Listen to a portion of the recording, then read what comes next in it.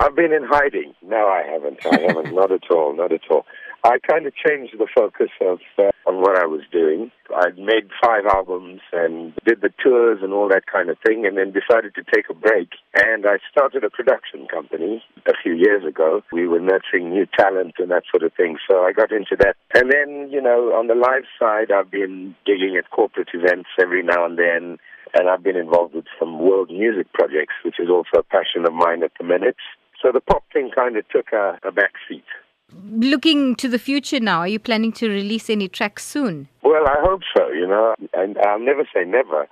But I've been scoring some stuff for documentaries and for film and that kind of thing. So it kind of takes the time away from me to make albums, although I am still a songwriter. But you never know, I might just put a collection of songs together and record them sooner than later. So hopefully we can talk to each other about a new project.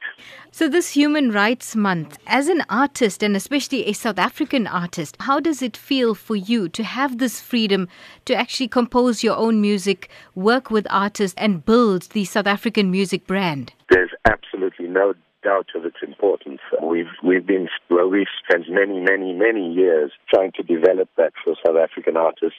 I work on a foundation called Music for the Children, where we encourage South African artists to get involved in sort of social projects. People come together, musicians come together in this country. It's absolutely fantastic. I don't think you get that very much anywhere else in the world. So very important month, very important time. But I believe in every month is Human Rights Month kind of thing. We got to keep working at it and keep giving the time.